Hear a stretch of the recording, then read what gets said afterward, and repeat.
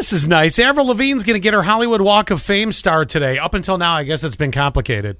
Sorry, that's a 20-year joke right there for you.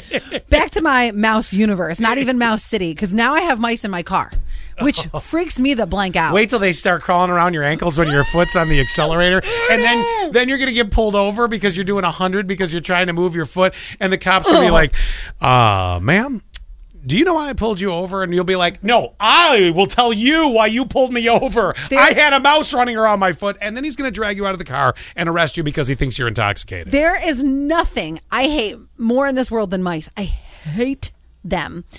So I was using a retirement grabber to fling them in my woods every time I killed them. Trying to send a message to that nest of mice. That's right. 4103. I use my retirement grabber for my laundry because I'm too short for my washing machine. Awesome. I like that. Wait a minute. They can't, because they don't want to fall head first in.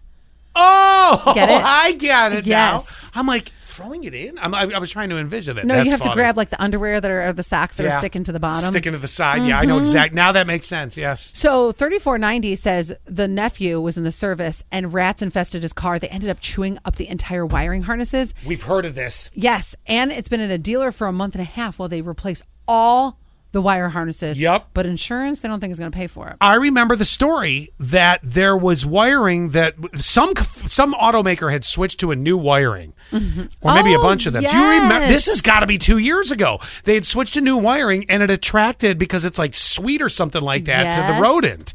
That's not a joke, people. That's a real story that I remember. By the way, good morning to 4441. Interestingly enough, I'm getting some car work done on Friday.